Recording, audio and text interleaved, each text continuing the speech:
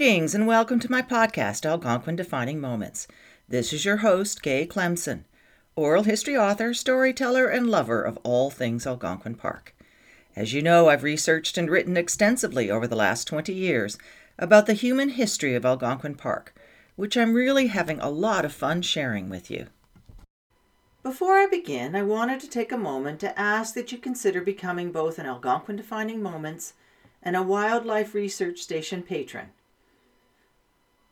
In this way, you could support both my Algonquin Park human history storytelling efforts and all of the wildlife research that takes place at the WRS. Both are amazingly worthy causes, though I am, of course, biased, as I'm sure you can imagine. But if instead you'd rather just buy a t-shirt or a coffee mug, doing either is easy.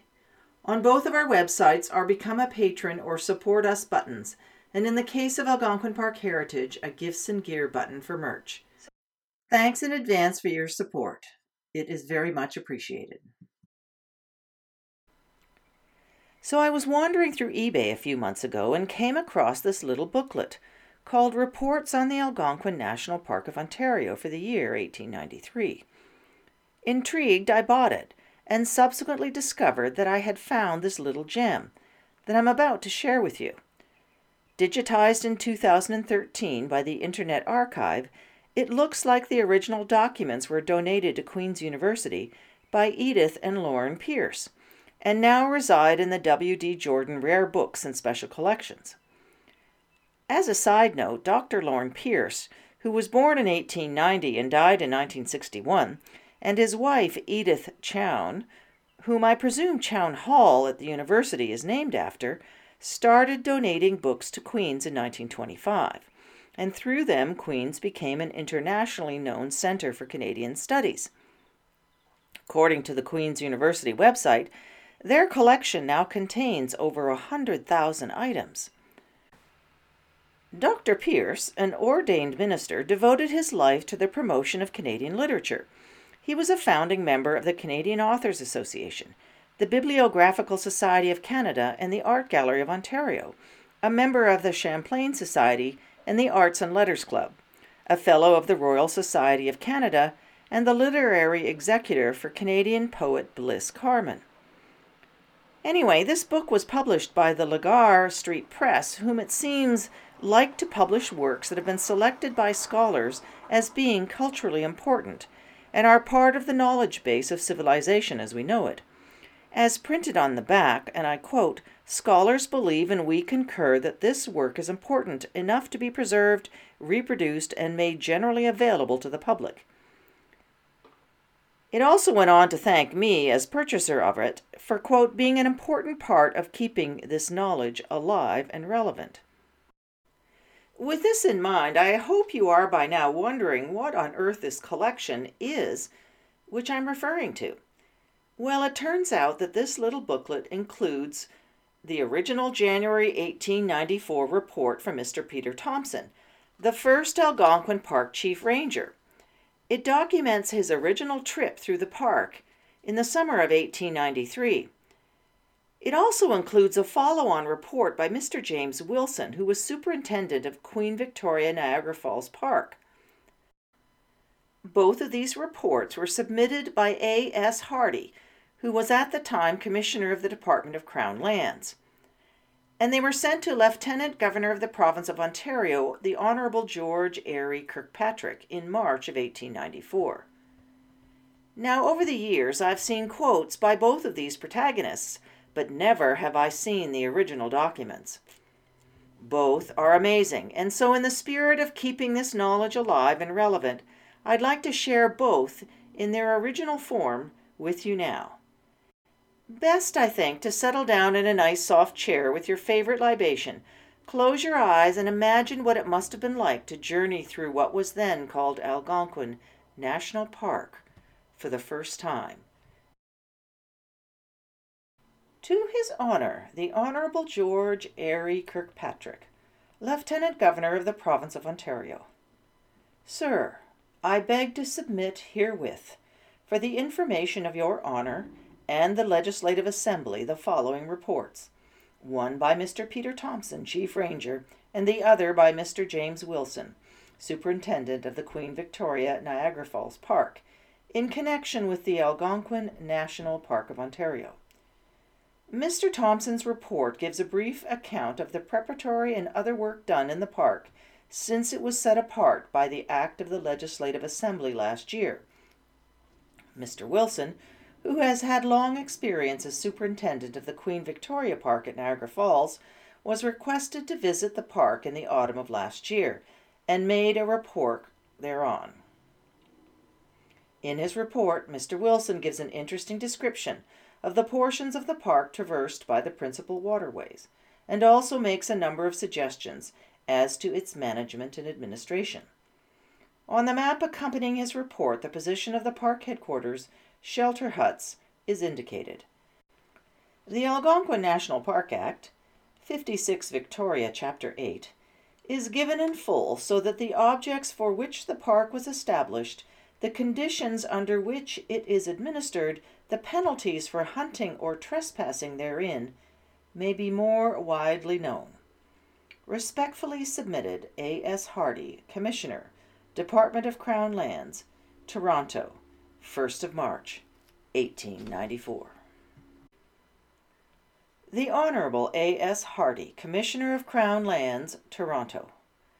Sir, I beg to submit the following report in connection with the Algonquin National Park of Ontario from its inception up to the end of 1893. On being appointed Chief Ranger of the park, 21st of July last, I received instructions from yourself to proceed thither in company with Mr. James Dixon, OLS, and to begin at once the erection of a house for headquarters and a number of small shelter lodges in various portions of the park for the accommodation of the rangers while on duty. Having made arrangements for the purchase of such provisions, tools, etc., as would be required, I left for the park on the 23rd of July. I was joined at Orillia by Mr. Dixon, and on reaching Huntsville we found the supplies from Toronto, together with 4 canoes and 3 tents, which Mr. Dixon had previously procured and forwarded from Peterborough. Messrs. Stephen Waters of Huntsville, William Giall of Port Sydney, and Timothy O'Leary of Uttergrove reported for duty here, having been appointed as under-rangers for the season on trial. The party was completed by the engaging of Robert Dinsmore of Huntsville and William Morgan of Port Sydney as carpenters and builders, and Samuel Barr of Fenelon Falls as assistant. After packing our outfit, we proceeded from Huntsville to Dwight. On arriving at the latter place, we transported our effects by wagon to Oxtongue Lake, 7 miles distance, and thence continued our journey in canoes up the Muskoka River to Canoe Lake, in the township of Peck, which we reached on the 2nd of August, making no less than 15 portages en route. At a point on the north side of Canoe Lake, we determined to build our headquarters, the lot chosen being the south half of 19 in the second concession of Peck. After setting the men to clear the place, get out the timber, etc., Mr. Dixon and myself, accompanied by one of the rangers, set out on a trip of inspection, for the purpose of locating sites for the shelter lodges and of obtaining an idea of the connections of the various water systems of the park. We returned after a week's absence, having gone as far as Great Opeongo Lake on the east and Cedar Lake on the north, and touching on most of the lakes lying between. Shortly afterwards, Mr. Dixon returned to Toronto. The house at headquarters was finished about the latter part of August. It is a substantial, hewed log building, 21 by 28 feet, with hewed timber floor and scoop roof. We selected this site for headquarters because of its accessibility to Canoe Lake and the chain of waters of which this lake forms a part, its nearness to the proposed lines of railway from Arnprior to Parry Sound, and also because of the fine grove of balsam, spruce, and a few pine trees which stood upon it. During the absence of myself and staff in October, the employees of Messrs. Gilmore and Company, who own the pine timber in this part of Peck, built a lumber camp. doubtless through some misunderstanding, immediately alongside and within 10 or 12 feet of our headquarters. They also entered the grove and took out the pine, at the same time cutting down a great number of other trees and marring the beauty of the place, which I had hoped to preserve. During the course of the summer and fall, we erected, in addition to headquarters, 15 shelter lodges on previously selected sites throughout the park. Following are the situations of same. Number 1. Cache Lake, north side of Madawaska River, Lot 5, Concession 6, Canas Bay. Number 2. North side of Lake of Two Rivers, southeast corner, Lot 30, Concession 8, Canas Bay. Number 3. West side of South Bay of Great Opeongo Lake, Township of Sproul, half a mile west of mouth of Mud Creek. Number 4. Southernmost point of Southeast Bay of Great Opeongo Lake, Township of Preston. Number 5. South side of head of McDougall Lake at entrance of Opeongo River, Township of Preston. Number 6. North end of Burnt Lake at mouth of Petawawa River, Lot 27, Concession 1, Osler. Number 7. North side of Great Opeongo Lake, Lot 22, Concession 7, Bower. Number 8. North side of Little Nipissing, branch of Petawawa, Lot 30, Concession 10, Lister. Number 9. East end of Cedar Lake, near mouth of Petawawa River, Lot 13, Concession 7, Deacon. Number 10. Foot of Horseshoe Lake, Township of Boyd, immediately adjoining north boundary of Lister. Number 11. South side of Cochon Lake, Lot 34, Concession 6, Pentland. Number 12. Head of Mink Lake, Lot 22, Concession 7, Pentland. Number 13. North side of Keoshkoqui Lake, near head of Amable Dufont River. Number 14. Grass Bay, White Trout Lake, Lot 13, Concession 13, McLaughlin. Number 15. East side of Island Lake, Lot 16, Concession 16, McLaughlin. These shelter lodges or huts are erected at such points as will be convenient for the purpose of preventing the entrance of poachers and trespassers into the park, and will command the passage from one chain of waters to another, as well as other lakes or waters within a radius of half a day's journey. They vary in distance from one another from 7 to 10 miles, the limit being a day's journey on snowshoes in winter. The lodges are of a uniform size of 14 by 16 feet, and are made of unhewed logs and covered with handmade shingles. There is no sawn lumber used in their construction.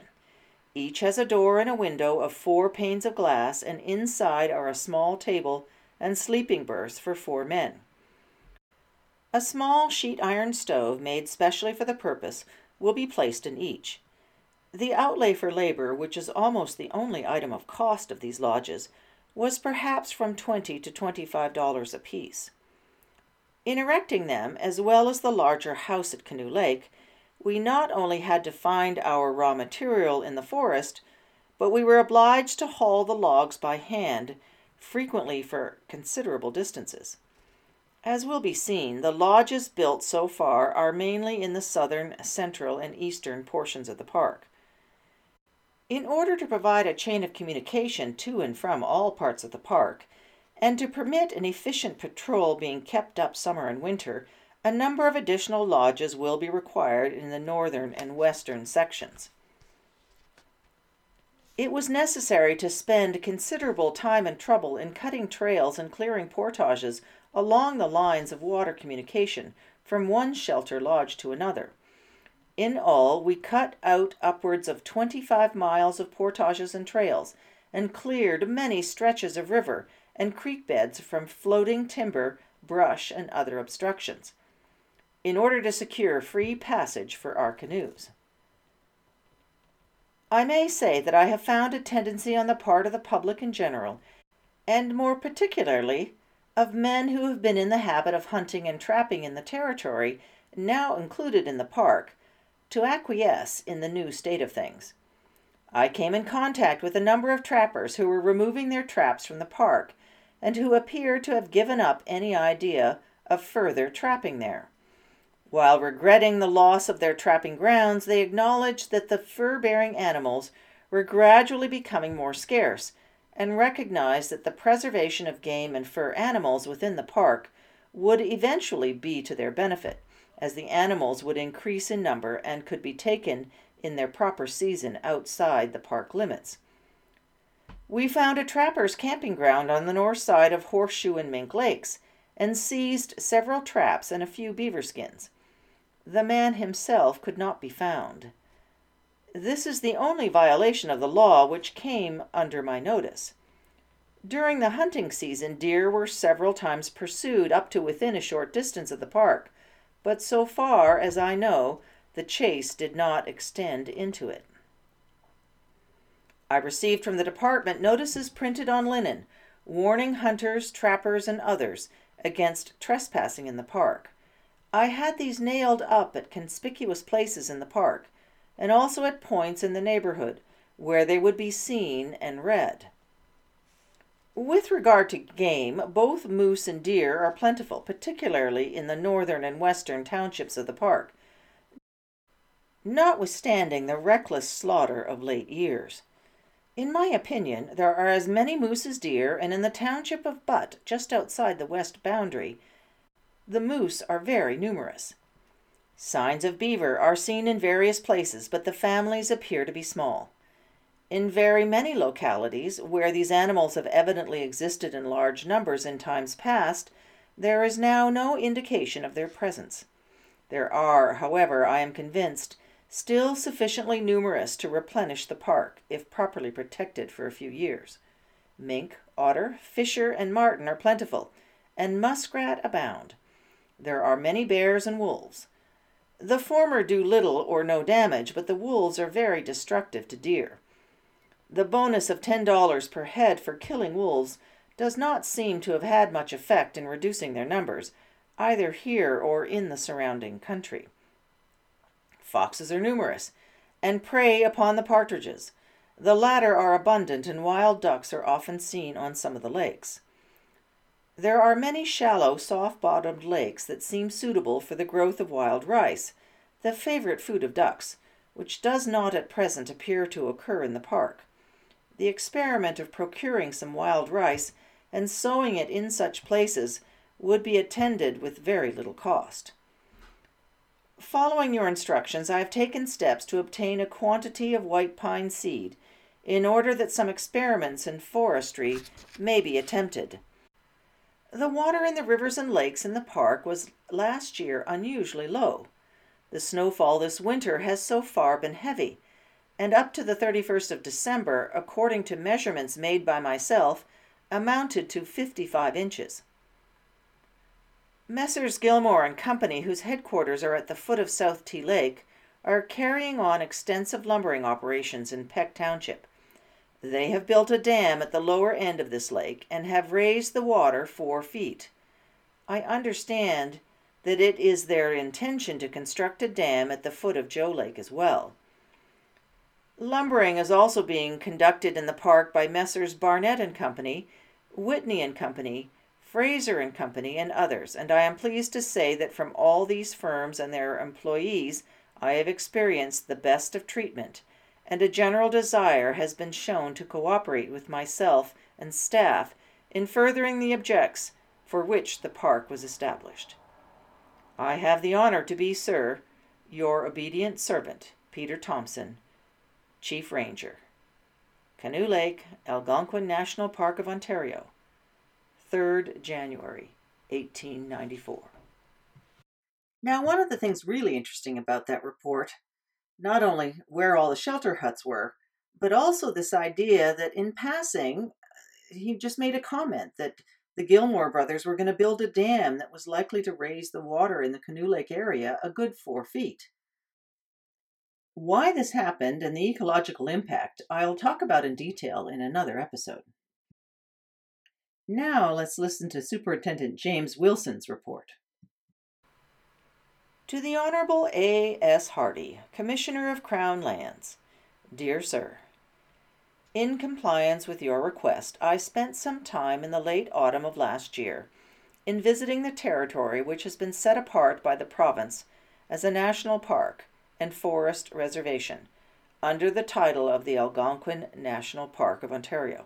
And in further compliance with your wishes, I beg to make some observations thereon, and also to offer a few suggestions in respect to its care and management. The territory set apart under the Act of 1893 comprises some 18 townships in the Nipissing district and covers an average breadth from east to west of nearly 36 miles, by an average of some 40 miles in length from north to south, or more correctly, 2 tiers of 5 townships on the west and 2 of 4 townships on the east. Chapter 1. Routes into the Park. Access to the park is at present somewhat difficult, as it is remote from railway connection, and the only roads leading in from any direction are those which have been opened up by lumbermen to take in supplies to their winter camps. These are mere paths or trails through the woods, wretchedly made and of course very rough and tortuous.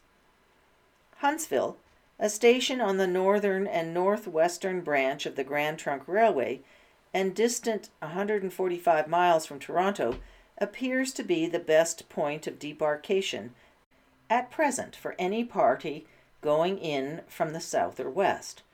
From Huntsville there are 2 routes now available, one via Dorset on the Lake of Bays with a 22-mile drive over a newly opened lumber road to Gilmore's camp on South T Lake, or the old route via the North River, a branch of the Muskoka, by canoe from Dwight, also on Lake of Bays, to the same objective point. The latter route was the only one open to me, as the road from Dorset was not completed at the time of my visit. On the west side of the park there is a lumberman's wagon road from Sundridge on the GTR, 37 miles north of Huntsville, leading into the depot of Messrs. Barnett on Burnt Lake, some 36 miles distant. On the north, a much-used wagon road enters from Deux-Rivières on the Canadian Pacific Railway to the Hawkesbury Lumber Company's depot on Cedar Lake, some 24 miles, and another from Eau Claire, also on the CPR, to Kayaskoquai Lake, of nearly the same length. Besides these, there are said to be several wagon trails on the north, east, and south, but in all cases they are not desirable routes to travel over when it is possible to avoid them.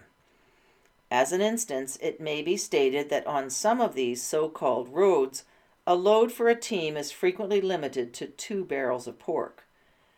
The only means of transportation in the park during the open season is afforded by canoes, and these must be had by intending tourists before proceeding inland.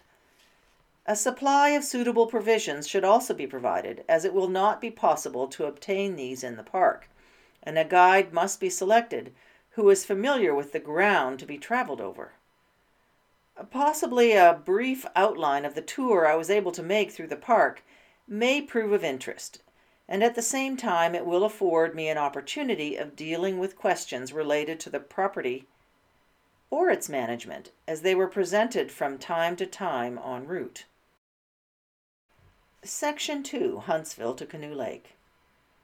Through the good offices of Dr. Howland of Huntsville, a good canoeman who had hunted and trapped over some of the ground now included in the park, and who could therefore act as guide, was secured at that place, and the pack got ready. On October 31st, we started in by steamer up Ferry and Peninsula Lakes to Portage, where passengers and baggage are transferred over to Lake of Bays, a distance of 1 mile. Lake of Bays is a fine sheet of water reaching out its arms into 5 townships. It has 2 steamers, plying from Portage on the north to Baysville on the south, Dorset on the east, and Dwight on the northeast. In this instance, in order to get to Dwight, the steamer ran down the whole length of the lake to Baysville, remained there overnight, and returned up the lake in the morning. This necessitated a late start from Dwight, a small hamlet on the confines of settlement, which since my visit has been favored with telegraphic communication with the outer world.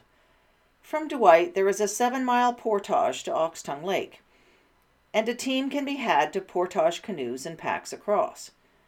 2.5 hours are required for this service.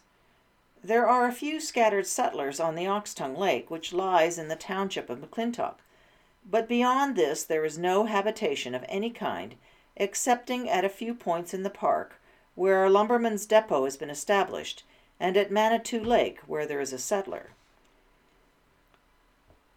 30 minutes paddling on Oxtongue Lake and the mouth of the North River is entered. North River, so called, is one of the principal branches of the Muskoka, and at this point is a winding stream of dark water some 3 chains in width. 40 minutes of paddling against the stream and Ragged Falls is reached, where there is a short but steep portage, over which the canoes and pack must be carried. At this place, a timber slide has been newly erected by Messrs. Gilmore to facilitate the driving of logs from their timber limits in the park on towards the company's mills at Trenton on Lake Ontario. Less than half an hour's paddling from the head of Ragged Falls, and the long portage at High Falls is reached. This portage requires fully 30 minutes to pack over, when the loads are light and can be carried in one trip. When several trips are necessary, much time may be required before all is ready for a new start. Beyond High Falls, at which place also the Gilmores have built a slide, there is a long reach of river with numerous small portages or lift-outs, and requiring fully 6 hours of continuous work at the paddles before the west boundary of the park is gained. From this point there is another hour's hard work to get to the outlet of South T Lake, where the Gilmores have erected a new and extensive lumber camp and supply depot. At this point is the chief center of their timber limit and the starting point for the river drive of logs. A substantial dam with sluiceway has been built, by means of which the water level of the lakes draining into the North River at this point can be raised several feet, and the quantity of water passing down the river regulated to suit the requirements of the drive. South T Lake is near the southwest corner of the park. It is a beautiful sheet of water some 2 miles in length. Its broad, smooth waters and expanding scenery afford a welcome change to the tourist after battling with the long and tortuous river from Oxtongue Lake. This lake is connected with Canoe Lake by another reach of the North River. Section 3. The Park Headquarters. Canoe Lake is a more pretentious sheet of water than South T Lake and has been selected for the site of the headquarters of the park rangers. Headquarters consist of a well-built log shanty 21 by 28 feet in dimensions, with a good floor and roof, standing well up from the level of the lake. 6 sleeping berths of the customary lumber shanty pattern are ranged along one end of the single room, and a sheet iron stove affords rather inadequate facilities for cooking and other general purposes. Sheds for storage of canoes and for firewood will of course be built in due time. The site for headquarters was chosen on account of its position, commanding the route to the chains of waters which lie to the north and east, and is convenient on that account, and also for the facilities it has of getting in supplies and mail matter when the lumber camps are in commission, as it is distant but an hour and a half by water from the depot on South T Lake. Another reason which probably weighed in the selection was the projected location of the Arnprior and Parry Sound Railway near to its northern shore. This railway, if built as proposed, would bring this part of the park into more immediate connection with the outer world, and would therefore require special supervision on the part of the park rangers. As, however, the park domain is entered on every side by hunters and trappers, some of whom have for many years followed their calling on the margin of its streams and waters, it will probably be found desirable to have the chef-lieu moved to a point nearer to the center of the territory. Before Wilson and his party head north of Canoe Lake, I think it's time for a musical interlude. Here's a piece called Forest Song from Dan Gibson's Solitude's Algonquin Suite CD. It focuses on many of the sounds of Algonquin nature so familiar to us all.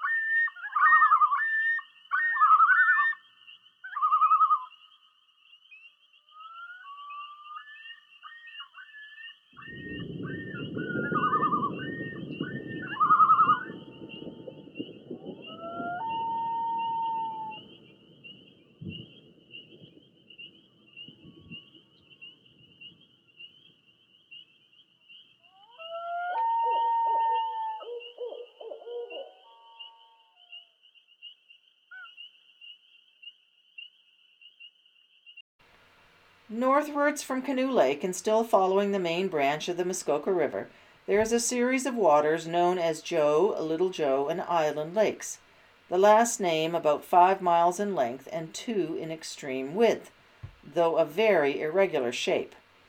In point of fact, all the lakes in the park are of irregular outline, and many of them are extremely tortuous.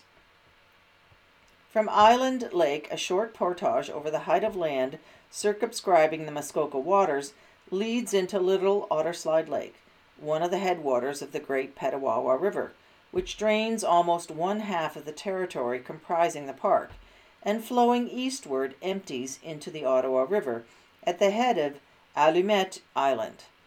Little Otterslide and Otterslide's lakes are connected by a broad stream without rapids, but there's a very rough bit of river from Otterslide to White Trout Lake, and a 4-mile portage to Grassy Bay, which, notwithstanding its many discomforts and severe labor, is frequently made in preference to following the course of the stream.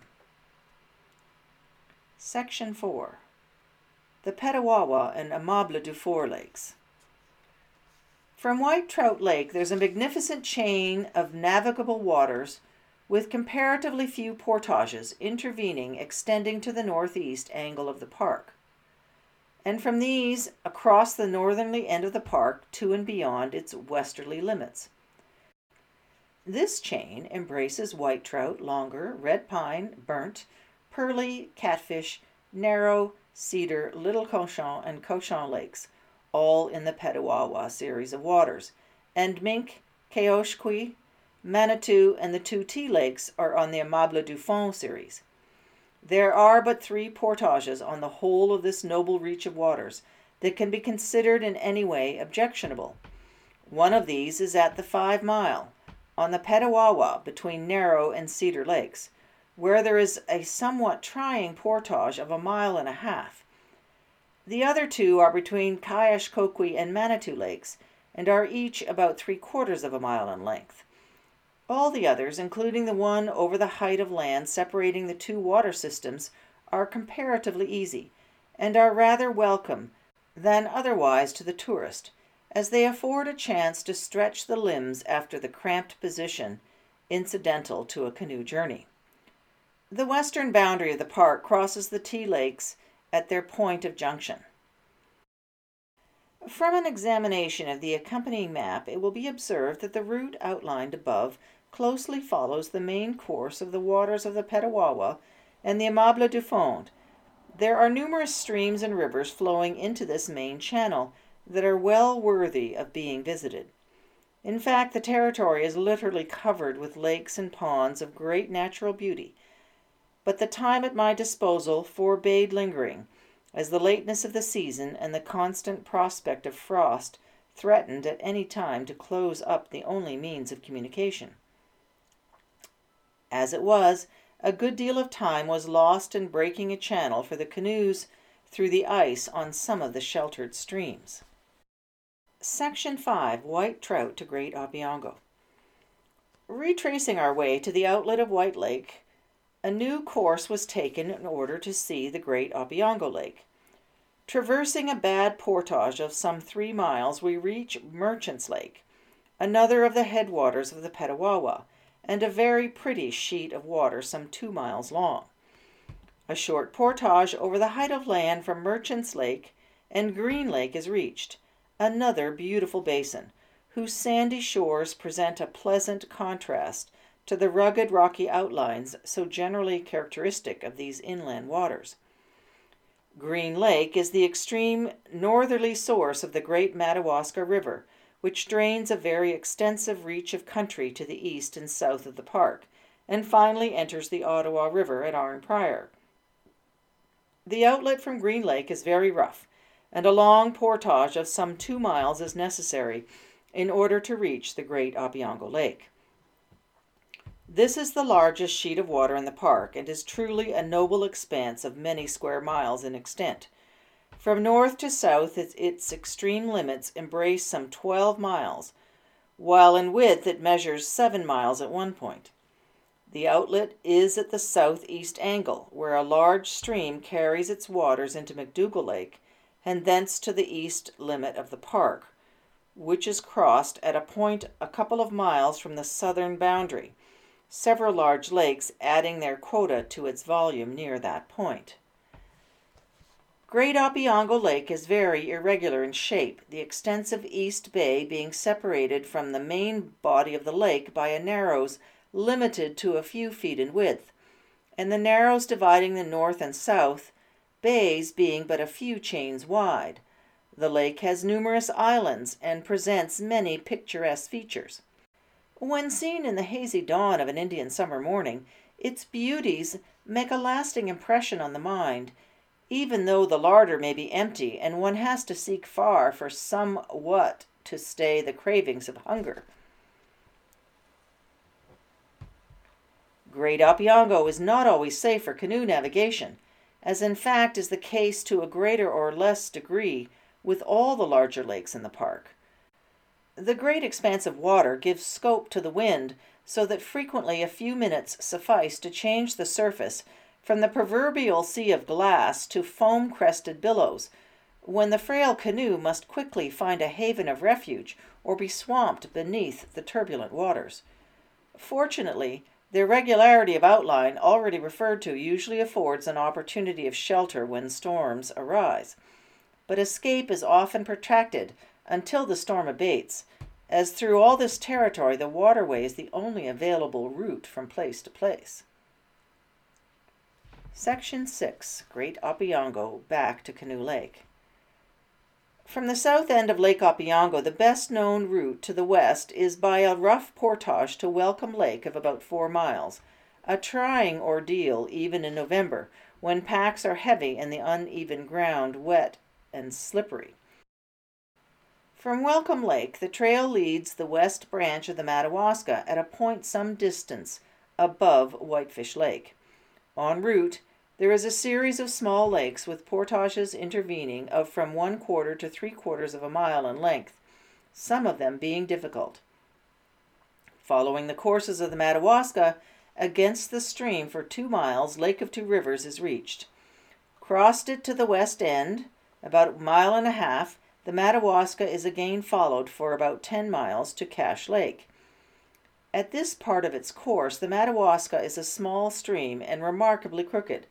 The distance measured in a straight line from Lake of Two Rivers to Cache Lake is not over 4 miles, while, as above stated, the course to be gone over is fully 2.5 times that distance. Between Cache and Smoke Lakes, there are several large ponds or lakes, the chief one being Little Island Lake, a goodly-sized water with a large island in the middle. The 4 portages aggregate at about 1 mile in length, the last one being over the height of land dividing the Madawaska waters from those of the Muskoka. Smoke Lake has a length of about 4 miles and receives at its southern extremity the waters of Ragged Lake on the south boundary of the park, with its several tributaries and outflows into the north branch of the Muskoka via South T Lake. A half-mile portage leads from Smoke to Canoe Lake at its extreme southern limit, whence it is but a 2-mile paddle up the lake to headquarters. The lake scenery throughout is very beautiful. Each expanse of water has some charm peculiarly its own. On every side the forest primeval clothes the hills and mountains with verdure of varying hue down to the very shore. Deep shades are thrown across the dark waters of the lake, whose placid surface mirrors to perfection every outline of cloud or hill, tree or rock, while the baby ripples from the bow of the canoe or the congeries of air bubbles from each stroke of the paddle glisten in the sunlight like diamonds, or as the stars on a December night. To the tourist, the continual change from lake to river, from river to portage, and from portage to river and lake again, make a delightful panorama which captivates the eye and the senses, and provides abundant opportunity for the cultivation of the tastes in the study of all of the varying phases of the landscape, and impels a seeking after more perfect knowledge of the many varieties of animal and vegetable life which have their habitat in the territory. It may be mentioned en passant that the time required to make the trip outlined above and the beginning at Oxtongue Lake, where the canoe was put into the water and back to the same point, actually took 13 days to accomplish, or from 1st to 14th November. In summer, when the days are longer, less time would be required. The distance traveled was about 230 miles of canoe navigation and over 30 of land portages. All the lakes are well stocked with fish. Gray or lake trout, salmon, and brook trout are the principal kinds found, brook trout weighing from 1 pound to 2 pounds, and the others varying from 4 pounds to 30 pounds or over. Large numbers of the young of these fish are annually destroyed by gulls and loons, and it might be advisable to consider the propriety of waging war upon the latter, as neither bird is of much commercial value, and their depredations largely outweigh other considerations. As a sidebar, and as I've mentioned in previous podcast episodes, thank goodness this idea of waging war on the loons never happened. Section 7. Effects of lumbering in the park. One cannot proceed far upon park property without encountering some of the many evidences of the presence of the lumberman, and certainly at first sight the effect is depressing. All the lands embraced in the park limits are now covered with licenses to cut timber. In fact, pine timber has been cut on some of the territory for nearly 50 years, and on a very large area licenses were issued before Confederation. The southwest corner has been under license but 2 years. There are quite a number of firms who have an interest in the standing timber of these lands, and several of them are busily engaged in removing the timber, principally the pine. One firm, Messrs. Gilmore, have 10 camps located on their limit, each camp numbering from 30 to 35 men. In all, probably 600 men may at the present time be at work lumbering in the park, and the total output representing this winter's work will certainly amount to many millions of feet. The felling of every pine tree means the maiming or destruction of several other trees, and the aggregate loss entailed by these operations in the forest wealth of the limits is very large. It must be understood that the pine is not totally cleaned out by the lumberman, the specifications of the firms varying in respect to the size, but as a rule nothing less than 10 inches in diameter is taken. Doubtless on some of the limits every sound pine tree down to these dimensions will be removed. It will be many years before the park can, under existing contracts, be freed from these operations, so that any scheme for the preservation or development of supervision of the property must take the lumberman into account. This condition of affairs has, however, some redeeming features, one of these being the improvement of the waterways by the erection of dams at the outlets of the lakes and at some of the rapids or falls, the effect of which is to raise the level of the water, and also by removing obstructions in the streams and rivers. The making of roads, such as they are, into the territory may also be mentioned, but the chief offset is the fact that the province realizes large revenues from the timber cut from year to year, as well as from the bonus paid at the time of granting the license. It must be steadily borne in mind that it is practically impossible to secure the preservation of the forest, although it be allowed to remain in a state of nature.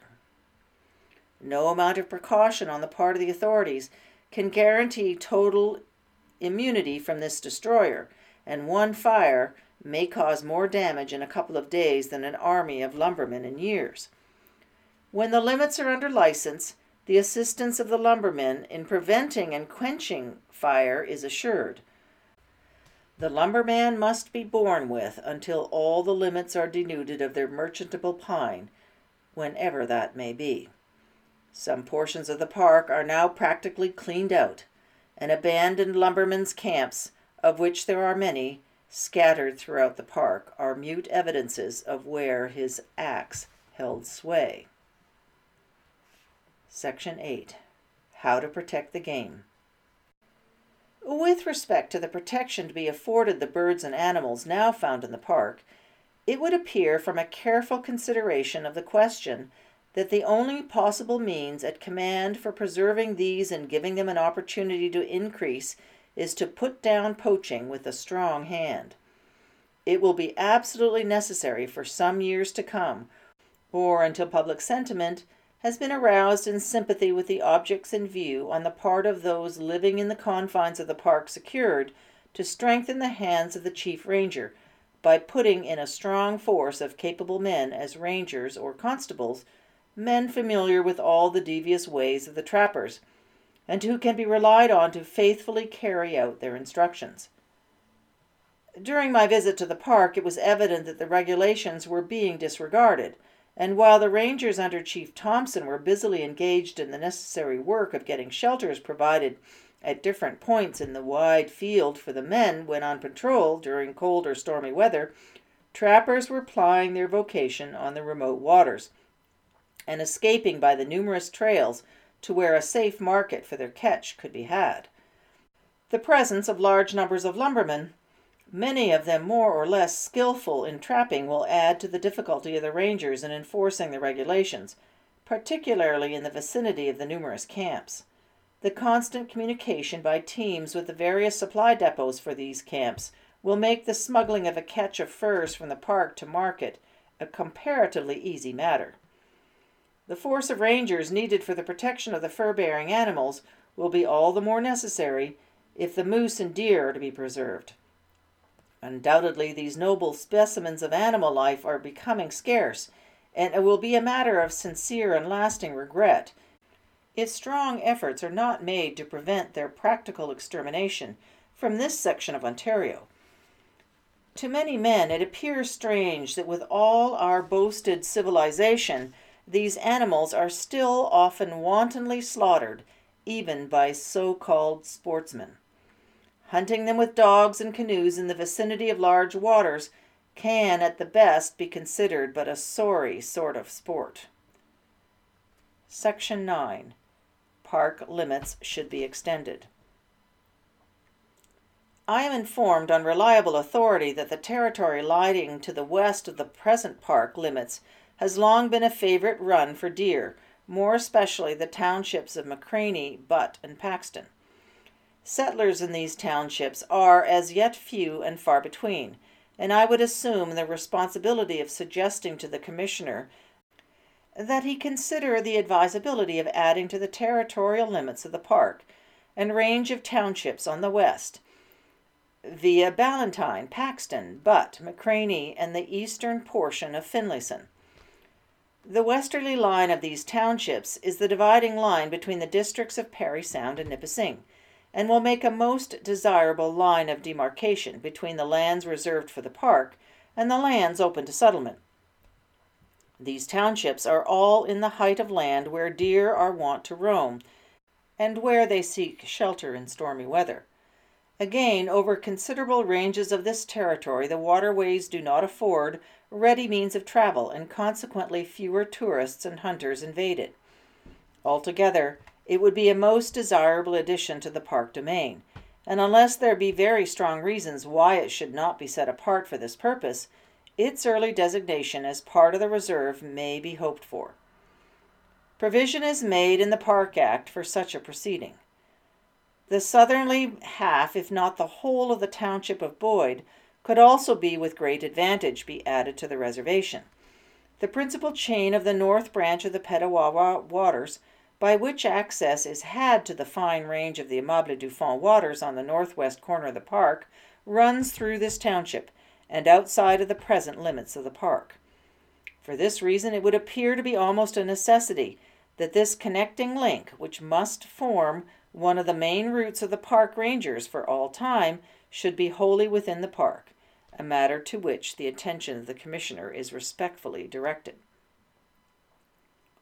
From the fact that the townships above referred to were not embraced in the limits recommended by the Royal Commissioners appointed to report on the park project, it is assumed that there may be objections to including them, which may indeed possibly be insuperable.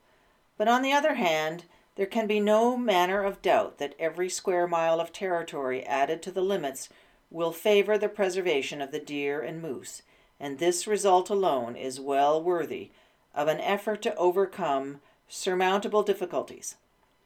In addition to this result, however, all the aims had in view in the establishment of the park will be made more stable and secure. Section 10. Destruction of noxious animals. Wolves are said to be very numerous in the park. They are the natural enemies of every desirable form of animal life. A determined effort should be made to destroy them, and to this end the energies of the rangers should be directed especially during the winter months, when the lakes are frozen over and poison may be readily used without endangering other forms of life. It may also be worth considering whether the bounty presently paid for the destruction of wolves within the province might not be increased with advantage. Bears and foxes should also be destroyed without mercy, and it is equally worthy of consideration whether a government bounty should not be paid for the heads of these pests. The Park Act provides that a special license may be issued by the Commissioner of the Crown Lands, upon the recommendation of the Superintendent, for the destruction of wolves, bears, and other wild and noxious animals. It would certainly be to the interest of the park to take advantage of the provisions of the Act and secure a few good men for extra service in this way under the supervision of the Chief Ranger. Section 11. Accommodation for rangers and tourists. Reference has been made to the necessity of removing headquarters from its present location on Canoe Lake. Were it not for the difficulty of getting in supplies, Great Opeongo Lake would be an ideal location for this purpose. Quite likely a route to the latter place may be found which would be reasonably favorable, but for the present, the wisdom of the choice of Canoe Lake can hardly be questioned. As, however, a new site must be selected, a fairly good one can be had at some point on the same lake but nearer to the south end, where a commodious building with the necessary sheds should be erected. I am decidedly of the opinion that in addition to headquarters on Canoe Lake, 3 substantial sub-depots should be built at points not remote from the 4 corners of the park, and if possible easy of access for the purpose of getting in supplies, say at Opeongo Lake on the east, and at Kayascoquie and Trout Lakes on the north, each of them to be fitted up for occupation by married rangers. A small piece of land in connection with each of these depots could be cleared for the raising of a few vegetables, and in time sufficient for the pasturage and maintenance of a cow. By this means, and with night shelters scattered over the territory at intervals of a day's journey apart, something like comfortable accommodations could be afforded the rangers, and the park more readily brought under a system of efficient patrol. Already, some 15 small night shelters have been put up at suitable locations. Others can be built from time to time as found to be needed.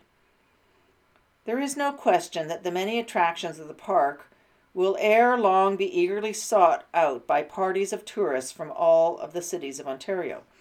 For many years, camping parties from Buffalo and Rochester have been visiting the territory and spending some time each season, reveling amid its health-giving charms, and doubtless the new and improved conditions will awaken a much wider interest and attract many others.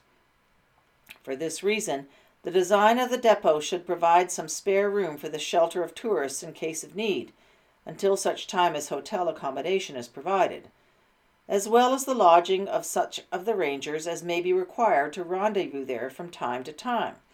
Food supplies might also be obtainable at the depot, under regulations of the Chief Ranger. At the foot of Manitou Lake there is an Indian half-breed settler located who has a very intimate knowledge of the waterways of the park, that family having for generations hunted and trapped in this neighborhood. He is said to be a reliable man, having employment for some months of the year as fire ranger.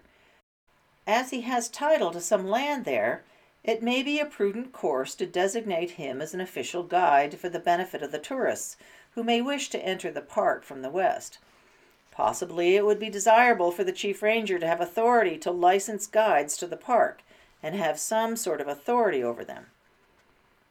In order to facilitate the movements of the rangers in patrolling the streams and rivers, I would suggest the advisability of the erection of simple timber dams at points where there are small rapids and shallows, so as to reduce the length of the portages to a minimum. The larger portages, to avoid rapids, usually take a winding course away from the water, and consequently at present such portions are not readily examined by the rangers. Every additional bit of river that can be navigated by canoe will make the work of the rangers more effective, and at the same time, the toil incident to the long portages will be avoided and their movements appreciably expedited. There were many places en route on the occasion of my visit where such work could be done but with little expenditure of labor, and doubtless on the side streams and inland waters where poachers will now cause most trouble, there are numerous instances which will present themselves to the chief ranger, where such work would be of great assistance, particularly at periods of low water. The nomenclature of the lakes in the park requires revising, and it would be judicious to have this done authoritatively before maps of the territory on a reasonably large scale are published for the use of tourists and visitors. For instance, there are tea lakes at either extremity of the park, numerous wolf lakes, trout lakes, long lakes, etc., all of which is confusing to the visitor. Such maps should also show the position of all the portages, to aid those who may venture into the territory without a guide. In conclusion, permit me to say that the map which accompanied this letter has been reduced from the maps of the several townships, and it should therefore be reasonably correct. 2 of the townships have not been surveyed, and I've been unable to secure data for filling in the waterways on this portion. Possibly there may be some maps in the possession of the department which will permit of this being done with tolerable accuracy. The map indicates the additional territory which I have taken the liberty of suggesting should be set apart for park purposes. I have the honor to be, sir, your obedient servant, James Wilson, Superintendent, Queen Victoria Niagara Falls Park, Niagara Falls, February 1894. In closing, one of the things that I find to be so remarkable about Superintendent Wilson's report is not just the degree and type of prose that he uses to describe the environment that he is seeing. This, of course, is just as relevant today as it was nearly 130 years ago, but also it's his insights into topics that still trouble us today. These are such things as the effects of lumbering in the park, his suggestion to expand the park boundaries and move the headquarters to a more central location, his thoughts about the need to support in various ways the tourist influx, and of course his awareness that you have to proactively arouse public sentiment to support wildlife protection. Of course, the support for the total destruction of wolves is really hard to hear with the ear of 2022.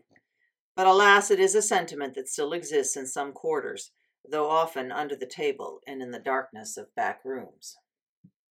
His final comments of a need to revise the lake name nomenclature and to produce a detailed canoe routes map brought a smile to my face, although of course it was years later before Dr. Bell was hired to create such a thing. Both of these reports are indeed Algonquin defining moments. Until next time.